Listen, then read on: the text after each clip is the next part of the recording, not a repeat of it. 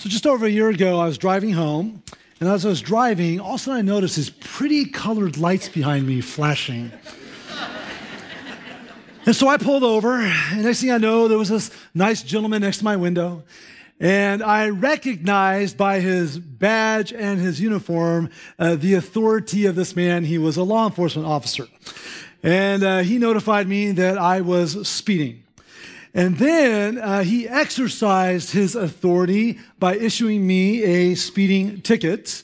And then he wanted to emphasize a message as he was getting ready to leave. Guess what his message was? Slow down, slow down. So we can say that his authority was recognized, his authority was exercised, and his message was definitely emphasized. And even to this day, when I'm in certain zones, I'm like, I remember that moment. I'm like, oh yeah, I got to slow down because it was the message that was more important than what he did. I'm sure all of us can relate to that. Similar situations. I had one person come up to me and go, yeah, I was pulled over on the way to church this morning. Like, oh man, and they didn't get off either. So, but there's times in your life when someone, an authority figure, a parent, teacher, a boss, an employer, a judge, a law enforcement officer, someone who had an authority that you recognized, had to exercise that authority in your life, but there was a message behind it. There was a message that they were trying to emphasize. That's exactly what we're going to see as we look again at the life of Jesus Christ and his ministry today. Because Jesus came to earth with an urgent message, a message of good news that God is offering forgiveness of sin. God is offering freedom from sin through Christ. He's saying that you can spend eternity in heaven, that you can be part of God's family, that you have worth and value and meaning, and that you can be a part of God's work to build his kingdom. A message that says you can have a relationship with God that's both a present reality that also has a future hope. Like, what a great message. My ticket, it was bad news for me, but Christ's message is good news for all. And Jesus, who's both God and man, demonstrated his ultimate and supernatural authority during his ministry on earth. And one of the ways he did that was by the miracles that he performed when he was here.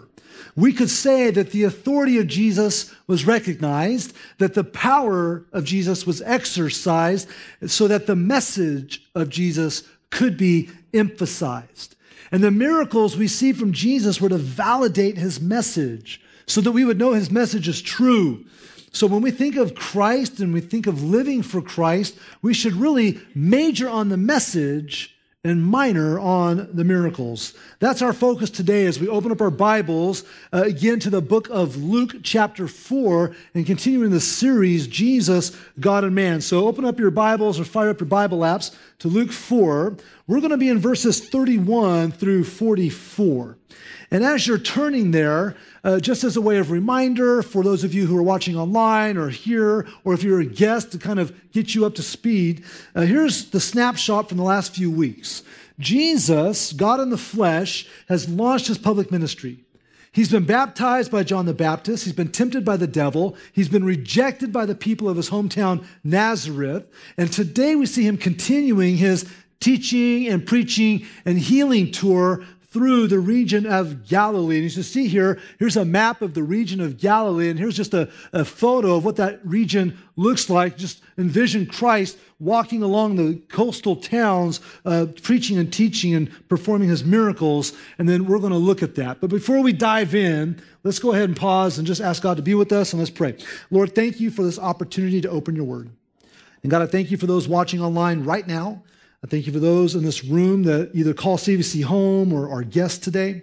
And Lord, all of us come with some need, some need for an encouragement, some need of instruction, Lord, so that we can live out the life that you've called us to and live in relationship with you better.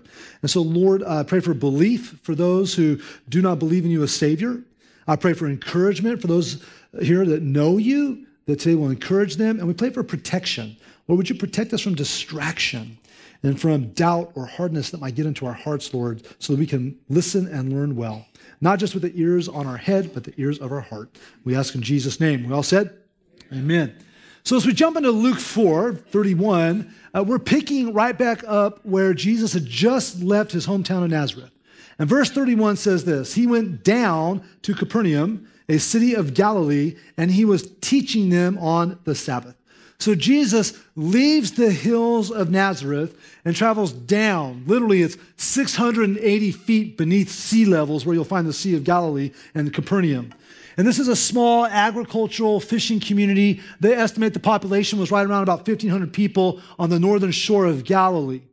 Capernaum became the home base for Jesus during his ministry. It's one of my favorite places to stop. Here's an aerial shot of what they've excavated so far at Capernaum. They've only excavated 25 to 30% of Capernaum. It is one of my favorite stops when we take our Israel study tour, which, by the way, we're leaving in October. There's still spots left if you're wanting to go to Israel with us, so you can go to that link and register or find out more information.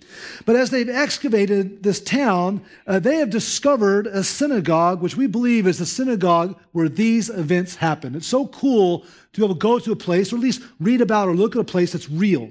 The Bible's not fiction. It's not myth. And so when they excavated the synagogue, they reconstructed part of it. The reconstructed part's from the 4th century.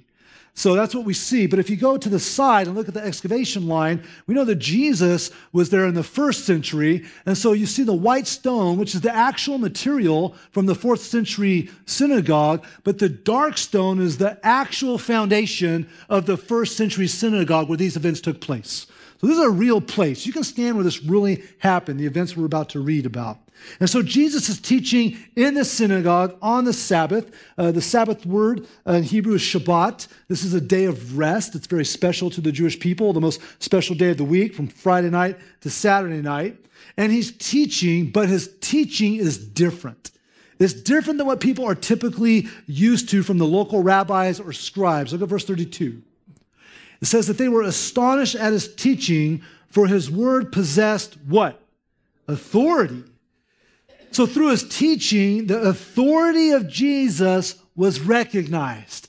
The people were astonished. They were absolutely amazed in how Jesus taught them. Why? Because most rabbis and scribes would never insert personal authority when they taught. So the typical Jewish rabbi or leader, a scribe, synagogue leader, they would read from the scrolls of the Old Testament, and then what they would do to give support to their teaching is they would just quote the commentary of other well-known and respected rabbis. And so it's kind of, here's the text, and then here's all this information about what other people say about it. Rabbi Gamaliel says this about this passage. Rabbi Shammai has said this about the passage. They would not use personal authority, but when Jesus taught, he used personal authority. Think for a second in Matthew 5, when Jesus teaches the Sermon on the Mount. He was saying, you've heard it said, but I say to you, right? And so these people are stunned because here's Jesus. He's opening up the Word of God. He's reading from it, and he's inserting personal authority about what to do with this. This was definitely fresh and unique. They were hearing the voice of a man, yet it was the words of God. And so we see this, for example, through the teachings of history. That's why we as Christians put the words of Christ as our authority. We don't take a spiritual leader as our authority, not tradition, but Jesus. So we may reference other pastors or commentators or theologians in our teaching for support or insights or clarity, but it's the Word of God. It's the words of Christ that are our ultimate authority. Amen? The Word of God. And so the people listening that day recognized Christ's authority in that moment. But they weren't the only one that recognized Christ's authority. Look what happens next.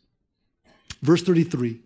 And in the synagogue there was a man who had the spirit of an unclean demon. And he cried out with a loud voice, "Ha! What have you do with us, Jesus of Nazareth? Have you come to destroy us? I know who you are, the Holy One of God." But Jesus rebuked him, saying, "Be silent and come out of him." And when the demon had thrown him down in their midst, he came out of him, having done him no harm. And they were all amazed and said to one another, "What is this word? For with authority and power he commands the unclean spirits, and they come out." And reports about him went out into every place in the surrounding region. Like, you have to understand this moment. They're in a synagogue in a service, and this is a disruption. So imagine coming to church today, and I'm teaching, and as you guys are all settling in and we're worshiping, and all of a sudden I come up here and I'm going to teach the text, and we're all sitting here relaxing, and then all of a sudden, from the back row over here, I'm going to sit with you guys for a minute, okay? How's it going? Yeah, I like the notes in your Bible. That's pretty good. Okay. Anyways, we're sitting here in church, and some guy's like, hey, pastor, you know what? Cut it out. Like, we know you love Jesus. We know you're trying to keep us out of hell, get us into heaven. We know you're trying to teach us God's word, but look, would you just leave us alone? Would you just let us live our life and stop preaching at us? Like, what would happen in that moment in the tension of the room? By the way, don't get any ideas. We have security around here, all right? And what if that happened and I just, looked at this guy and said, I need you to sit down and be quiet or leave. Now we're emotionally engaged in what's just taking place, right? Because this man stood up, he disrupted. It says he did so in a loud voice, and then Jesus engaged him. And Jesus spoke with authority. Now, here's what we have to do, because we realize that this is a demon-possessed man. This man is inhabited by a demon. So this is where we have to slow down a little bit and talk about probably one of your most favorite subjects, demonology, right? Because we need to inform some of you for the first time, or to remind some of you that need a refresher about the spiritual realm. See, we live in a world that both has a natural and a supernatural reality. And one of the problems is that we tend to be people of extremes.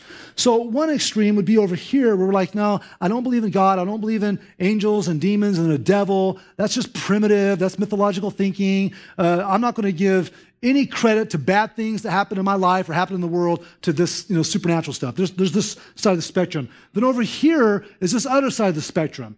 Like, a demon's behind everything. Every bad experience, there's a demon of something there. Every bad event in my life, the devil made me do it. There's a demon in my toaster because I burnt my bagel. You got this over here. Like, the demonic's getting too much credit.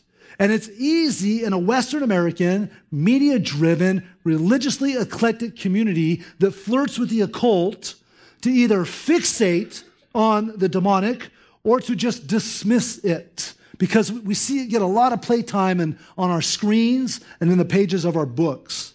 But just as God is real, the devil is real. And there are both good and bad angelic beings. I've encountered them. Some of you have encountered them. This is a reality. Now, I just want to touch on some brief but basic demonology here as we're on the topic. First is this. Let's make sure we know who we're talking about. The devil was a created angel that rebelled against God and was expelled from heaven. When you talk about God and the devil, we don't have two equal and opposing beings battling it out to see who's going to win. There's the yin, the yang, who's going to win. God is unlimited in power. He's already won the victory over the devil. Now he's just letting it play out. The end of the book has already been written. And God did create this angel who rebelled, who became the devil, which means slanderer, Satan, which means adversary. And this is where we just have to kind of go, God, I don't know why you let him loose to do what he does, but in his sovereignty, he allows this disobedient creature to have a limited amount of influence and control in this world, which must drive the devil nuts, because God often will use his limited power and control to give God glory and purpose sometime. He'll flip it, he'll convert it to give God glory. We know that one day that the devil and his works will be assigned to hell for eternity. Scripture says that about a third of the created angels in heaven rebelled with Satan. These are the ones we call demons, and have received the same sentence as the devil, but for now have temporary and limited access to earth. Let's look a little closer at these beings. Although they are supernatural beings with abilities and insights and strength that's greater than humans, demons, which would include the devil, have limited power. They're not omnipotent. They cannot be in more than one place at a time. They're not omnipresent. And they do not know everything or have the ability to read our minds. They're not omniscient. These are characteristics that belong to God alone. You've never seen these abilities described or applied to demons ever in the Bible, only to God. And although portrayed on paper and on screens as dark and sinister creatures, we know that they're actually master imposters. Scripture says that they disguise themselves as God's workers, as angels of light. And so that's why they gravitate toward false doctrine. They want to convince us and deceive us. We know the agenda of the devil and demons, because just like devil and demons begins with the letter D, a lot of the items on their agenda also begin with D: death, destruction, deception, disunity, disruption, discouragement. We know their agenda. Also, we know some of the things that attract demonic activity based on experience and even scriptural understanding. These are some of the things that attract demonic activity: involvement in occultic practices, such as seances and Eastern meditation and tarot cards and Ouija boards and things like that. Involvement in false religions and cults, like they love false doctrine and false teaching, so they're definitely involved there. Drug use. Drug use is one of the most inviting practices of the demonic activity. Unrepentant, unresolved sin issues, anything in our life that the devil can use as a foothold, as God tells us in his word. So things like addictions, porn, bitterness, unresolved anger, these are things that can attract demonic activity. And what can also attract demonic activity is effective ministry. When your prayers, when your conversations, when your relationships start getting people to heaven, you're going to get opposition. And so these are some of the things that attract demonic activity. But let's get one thing straight. Demons fear Jesus.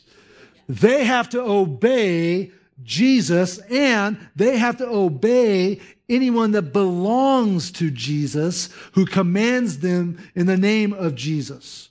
So we know that a Christian cannot be indwelt by a demon. There is not one record in the Bible of a follower of Christ being indwelt. We can be attacked. We can be influenced, we can be tempted, we can be bullied, but not indwelt. A demon cannot take up residence in a vessel that houses the Holy Spirit of God. And so we are secure in that. We have a position paper on this topic from years ago. Out of that CVC position paper, we have this phrase written in it. It says, an individual Christian's life can become influenced by demons, especially if that person does not know about or make use of the weapons of spiritual warfare that are taught throughout the Bible and emphasized in Ephesians 6. The teaching of the scriptures is that Christians cannot be controlled against their wills by demonic habitation. Followers of Christ have the King himself dwelling in them, and the one who is in us is greater than the one who's in the world. That's when you say amen. Okay? So if you are in Christ, you have the power of Christ to resist demonic attack and demonic influence. But without Jesus, you are absolutely unarmed. You are defenseless. You are outgunned and you are vulnerable. Or if you're a Christian, but you don't know how to operate, or you've set down your weaponry as an identity as a child of God, then you're not using the spiritual arsenal at your disposal. So I'm not trying to scare us, but this is all just one more reason to get serious about your relationship with Jesus. So let's make sure we have accurate theology when it comes to the devil and demons. We tend to either give them too much credit, or we tend to neglect giving them any credit for the issues and problems in our lives and our families and the world today. Now, speaking of theology, demons know their theology. Look again at what this demon says in verse 34. He says to Jesus, have you come to destroy us? Why would he say that? And then he says, I know who you are, the Holy One of God. This demon isn't omniscient. He doesn't know everything, but he knows Jesus and he knows the future because God has made it known. In 1 John 3:8, we see the reason the Son of God appeared was to destroy the works of the devil. That's why the demon's going to have you come to destroy us. He knows what's coming. It also knows the identity, the authority, and the power of Christ. It's fearful of Jesus because he knows that Jesus is superior, that he's divine, that he's able to command and control him, that this is God in the flesh. This is the Holy One, the Anointed One, the Messiah, the Christ. And I love this moment as this showdown takes place because Jesus, in front of all the people gathered watching this demonic disruption, does this without a big stink, without lights or music or potions. There's no incantations. There's no yelling or screaming or arguing. There's no dancing around a fire. All Jesus does is speak. And he says, be silent and come out of him. And with the power of his word, Jesus commands the demon to be silent and to leave. The original language is really a little bit more forceful. It probably sounded more like shut up and get out. Really what we see happening here. So the power of Christ is exercised, is put in action. And I love the fact that the one who said to creation, be made, and the one who said to the raging storm, be still, and the one who said to sick people, be healed, looked at this demon and said, be quiet and be gone. This is the authority of Christ being exercised. Now it's interesting, we see here that the demon is identifying Jesus as the Holy One of God, but Jesus is saying, be quiet. Why? We'll see this again in a minute. Why is Jesus shushing the demon from identifying who he is? We believe there's two strong reasons for that. One is that the Jewish people were waiting for a political and military-oriented savior. Their definition of the savior was one who's going to come and rescue them from the oppression of Rome. So every time you see the people get a strong sense that Jesus might be the Messiah, they try to thrust him into the limelight to be their savior from Rome. Well, that's not his mission. So he doesn't want them getting wind that he's really the Messiah yet because it's going to start the crazy train of people trying to do that kind of stuff to him, right? The other is he doesn't want advertisement or marketing from demons. It's inappropriate. It's unholy. It also could lead to people thinking that demons give credible statements. So even though what the demon is saying is true and accurate, Jesus doesn't want them marketing for him. He doesn't want them endorsing them or advertising them. Be quiet. Be quiet. He silences them. He shushes them. So this is what we see all coming down. So as believers in Christ, as we kind of look at this whole situation, we're reminded that as children of God, we have no need to fear the demonic, but we also don't want to be ignorant of it either. We're told in Ephesians 6:12, we do not wrestle against flesh and blood. I just want to pause. I want you to think about some of your most difficult battles that you've had or might be in right now. And overlay this verse with it. We do not wrestle against flesh and blood, but against the rulers, against the authorities, against the cosmic powers over this present darkness, against the spiritual forces of evil in the heavenly places. Sometimes the situations in our lives are the manifestations or the puppets of something more sinister in the background. That's not always the case. Our struggles usually have three culprits: the flesh, the world, and the devil. We can refer to it as the evil trinity, right? The flesh is our natural fleshly desires, which want to live in rebellion against God. Our natural fleshly desires are all about self-gratification. So we already have that going on. We also have the world. And when we say world, we're talking about the united system, if you will, the worldview that says we don't want God, we don't want God's authority, God's rules, so we'll just live without him. And so we live in this world that as a system doesn't want God's authority. And then we do have the devil. Now, granted, I don't think the devil is personally going to show up to some person in Broadview Heights eating a McDonald's and try to make his life miserable, right? But you've got thousands and thousands and thousands of demons that he's kind of a military strategist that he uses.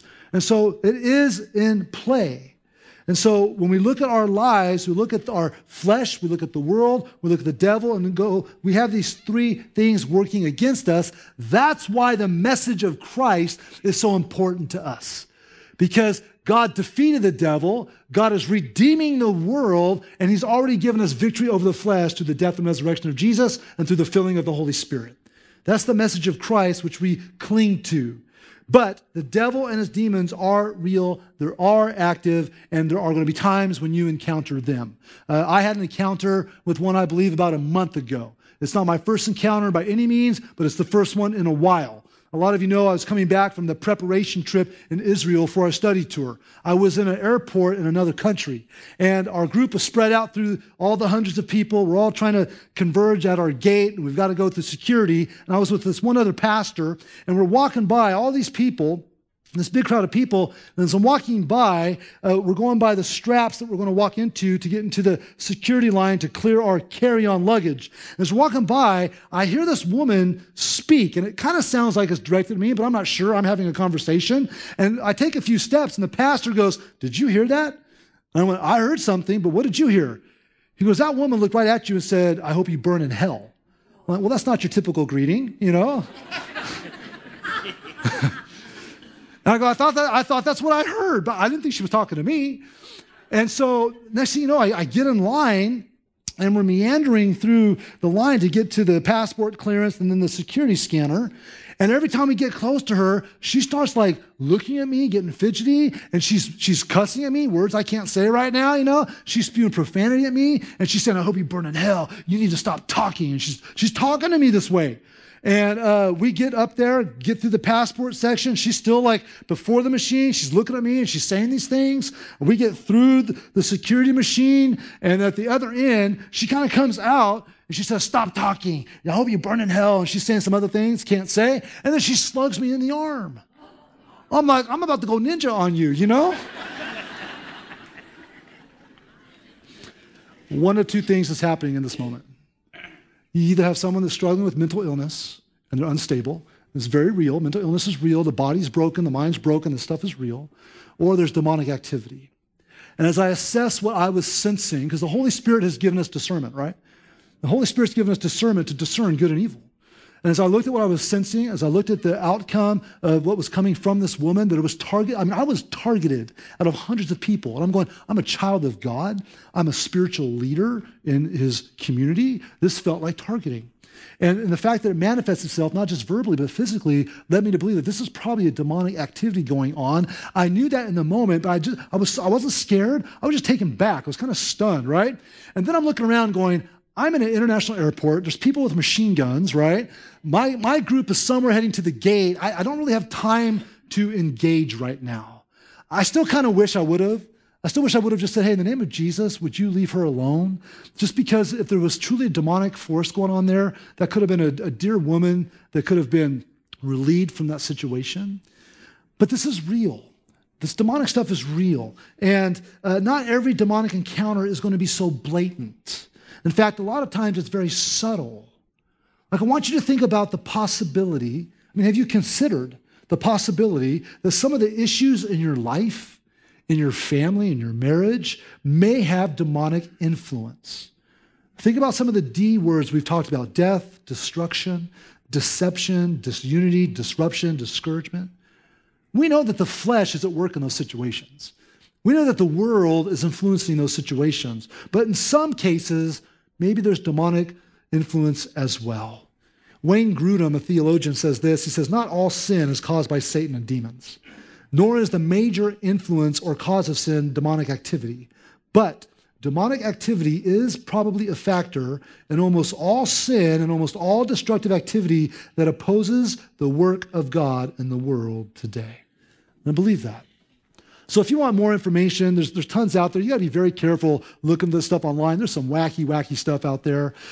We put up a blog yesterday at our social media and website that has some resources that we recommend. There's our position paper. There's some theology reads and some audios that you can listen to. Also, our founding pastor, Rick Duncan, put together just a really good, solid prayer. Like if this is going on in your life, there's just kind of a good prayer guide for your prayer life. That's all on there. There's also some hard copies in the information center if you want. So if you're watching online, you can even click on that now. So we look at all this stuff. But for us, we don't need to be afraid. We live our life trying to be faithful to Christ, trying to help others come to Christ. And when we do that, we're going to see God at work. And as we live for Christ and share Christ, we're going to see sometimes God do healings and do miracles. We're going to see lives transformed. And sometimes you might encounter demonic activity. That's what we're seeing here as Jesus is doing this ministry in Capernaum. Look again at Luke 4. Let's resume in verse 38. We'll see more of this. It says, "He arose, left the synagogue, and entered Simon's house. Now Simon's mother-in-law was ill with a high fever, and they appealed to him on her behalf." Why did they appeal to Jesus? They saw him already, right? They already saw his authority demonstrated. They knew that Jesus could do something about Peter's mother-in-law, right? Verse 39, he stood over her and rebuked the fever. He cast out that fever. He commanded that fever to leave, and it left her. And immediately she rose and began to serve them. I love that. I love the fact that what did this woman do the second Jesus touched her life and changed her life? She served. Guess what happens when Jesus touches your life? When Jesus changes your life, guess what we're supposed to do with that? Serve Christ. He didn't do that so we can serve ourselves. He did that so that we can serve him. Now, when the sun was setting, all those who had any who were sick with various diseases brought them to him, and he laid his hands on every one of them, and he healed them. And demons also came out of many, crying, "You are the Son of God." But he rebuked them and would not allow them to speak. He didn't want their endorsement. He didn't want their advertising, because they knew that he was the Christ. And you continue to see Jesus exercising his power, exercising his authority. It's after church, they're having a meal, and all of this is going down. And so, in this place, in this moment, Jesus, the one with ultimate authority, is exercising his power over sickness and over demons. And he's demonstrating his power over all things natural and supernatural. And here's the kicker. And Jesus has given that authority to you and me if we know Christ. He's given us his authority. Look at Luke 9:1 on the screen. It says he called the 12 together, the 12 disciples. He gave them power and authority over all demons and to cure diseases. So as Christians, our identity in Christ gives us the authority of Christ. So we don't live intimidated by the hardness of life or in fear of the devil or demons. And maybe you're thinking, yeah, but that was the 12 disciples. Like, that wasn't for everybody. Okay, let's fast forward to Luke 10, when Jesus sends out 72 of his followers to go do ministry around the region. They come back, they debrief from their situation. In Luke 10, this is what we see. The 72 returned with joy, saying, "Lord, even the demons are subject to us in your name." And he said to them, "I saw Satan fall like lightning from heaven. Behold, I have given you authority to tread on serpents and scorpions and over all the power of the enemy, and nothing shall hurt you. Nevertheless, do not rejoice in this, that the spirits are subject to you, but rejoice that your names are written in heaven." Hallelujah. What was Jesus telling them? He's saying, I'm giving you my power and authority on earth, but the message is more important than the miracles. The gospel is the priority. The heaven's available. The forgiveness of sins is available. That's the priority, not the miracles. The miracles serve a purpose to let people know that the message of Jesus is true. When Jesus does a miracle in your life, it's to let people know that the message of Jesus is true.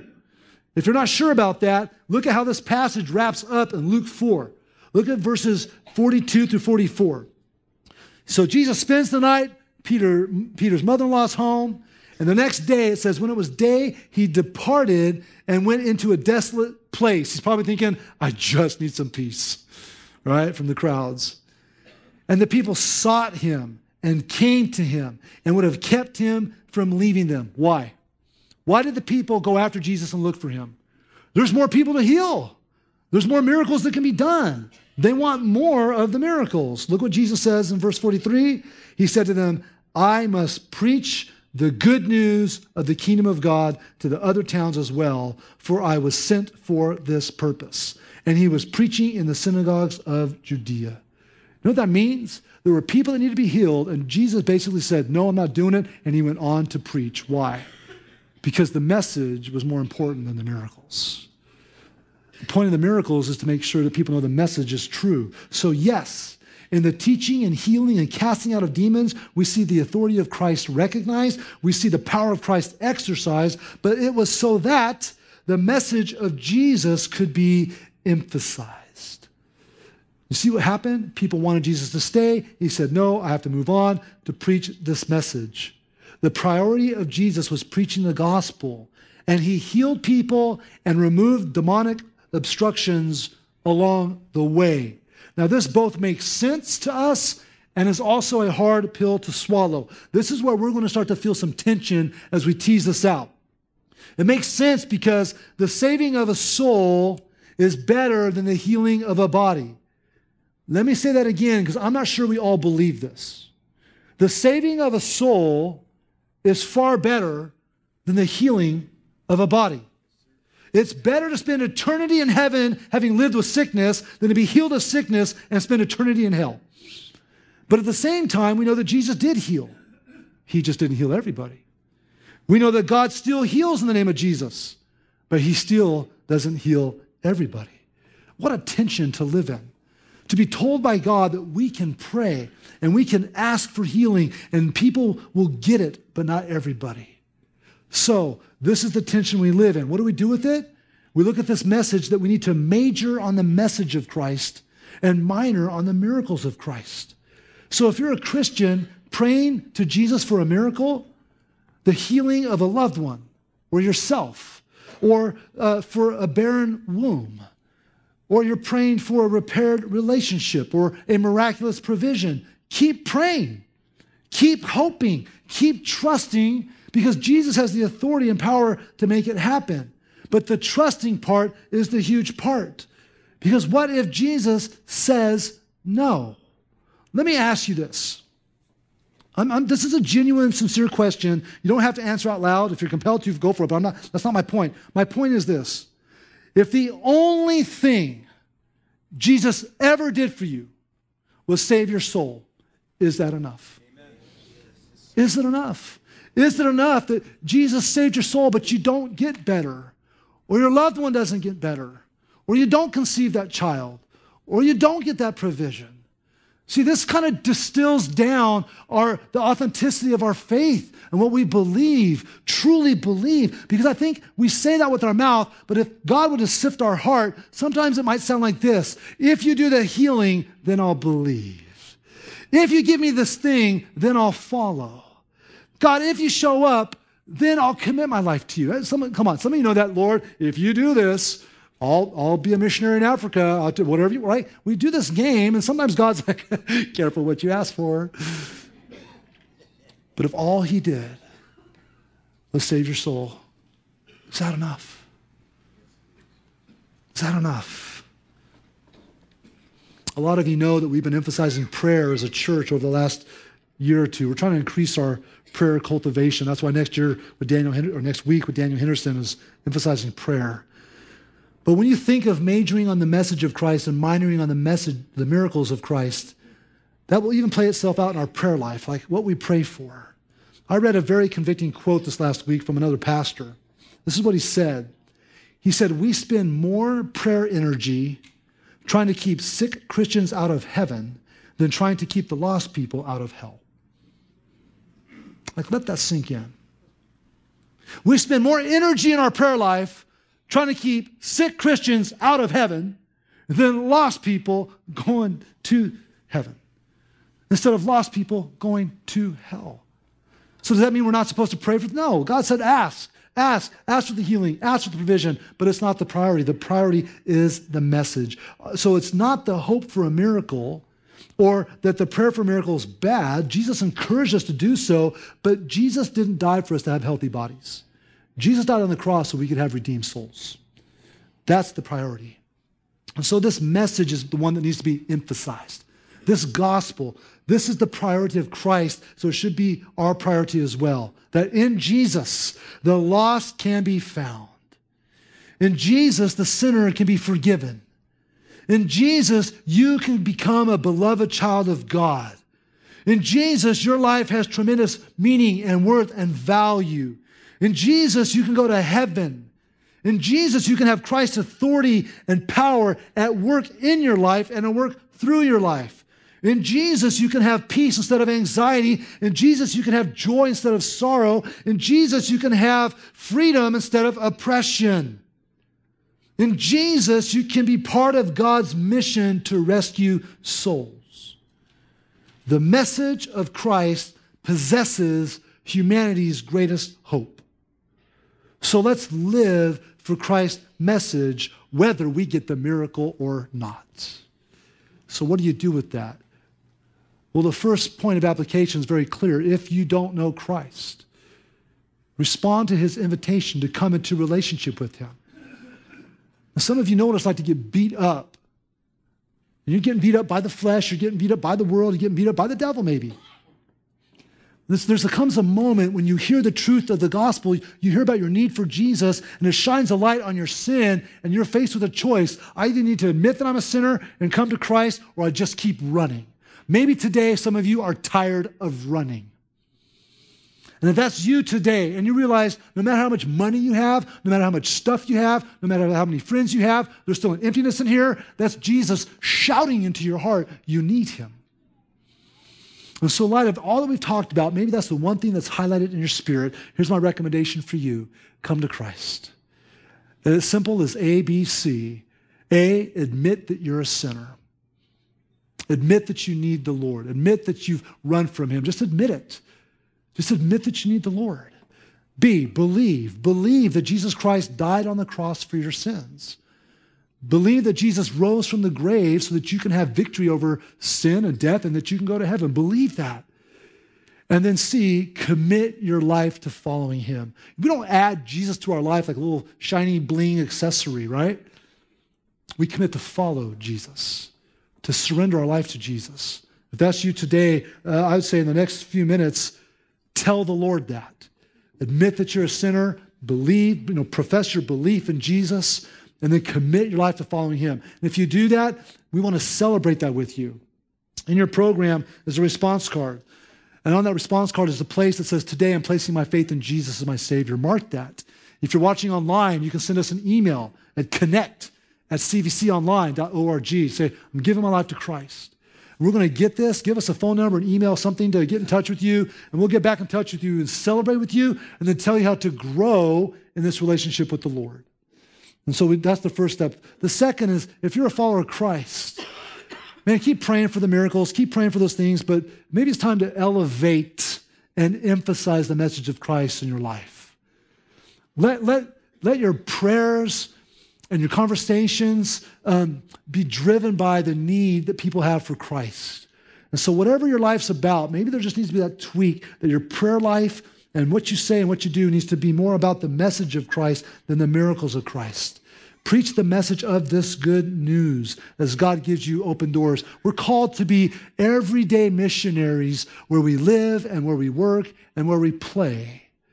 And so we then major on the message, minor on the miracles. I don't know what that looks like in your life exactly, but I'm sure the Lord is telling you now, just obey that. Amen? Amen. Let's pray. Father, thank you for today.